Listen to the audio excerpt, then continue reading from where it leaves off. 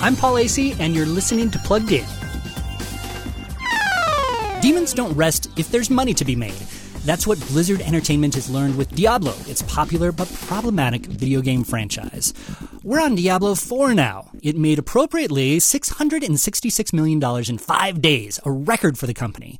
The villain this time around wants to reshape the world in her own dark image. She's opposed by an angel, but the game suggests that he's not that much better. You can play a variety of characters. As a barbarian, you might swing a sword. If you're a druid, you can change into a bear. If you're a necromancer, you can raise armies of the dead. You get the point.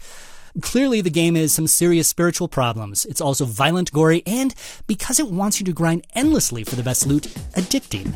Diablo 4 is best forgotten. Want great game reviews? Visiting PluggedIn.com will help you level up.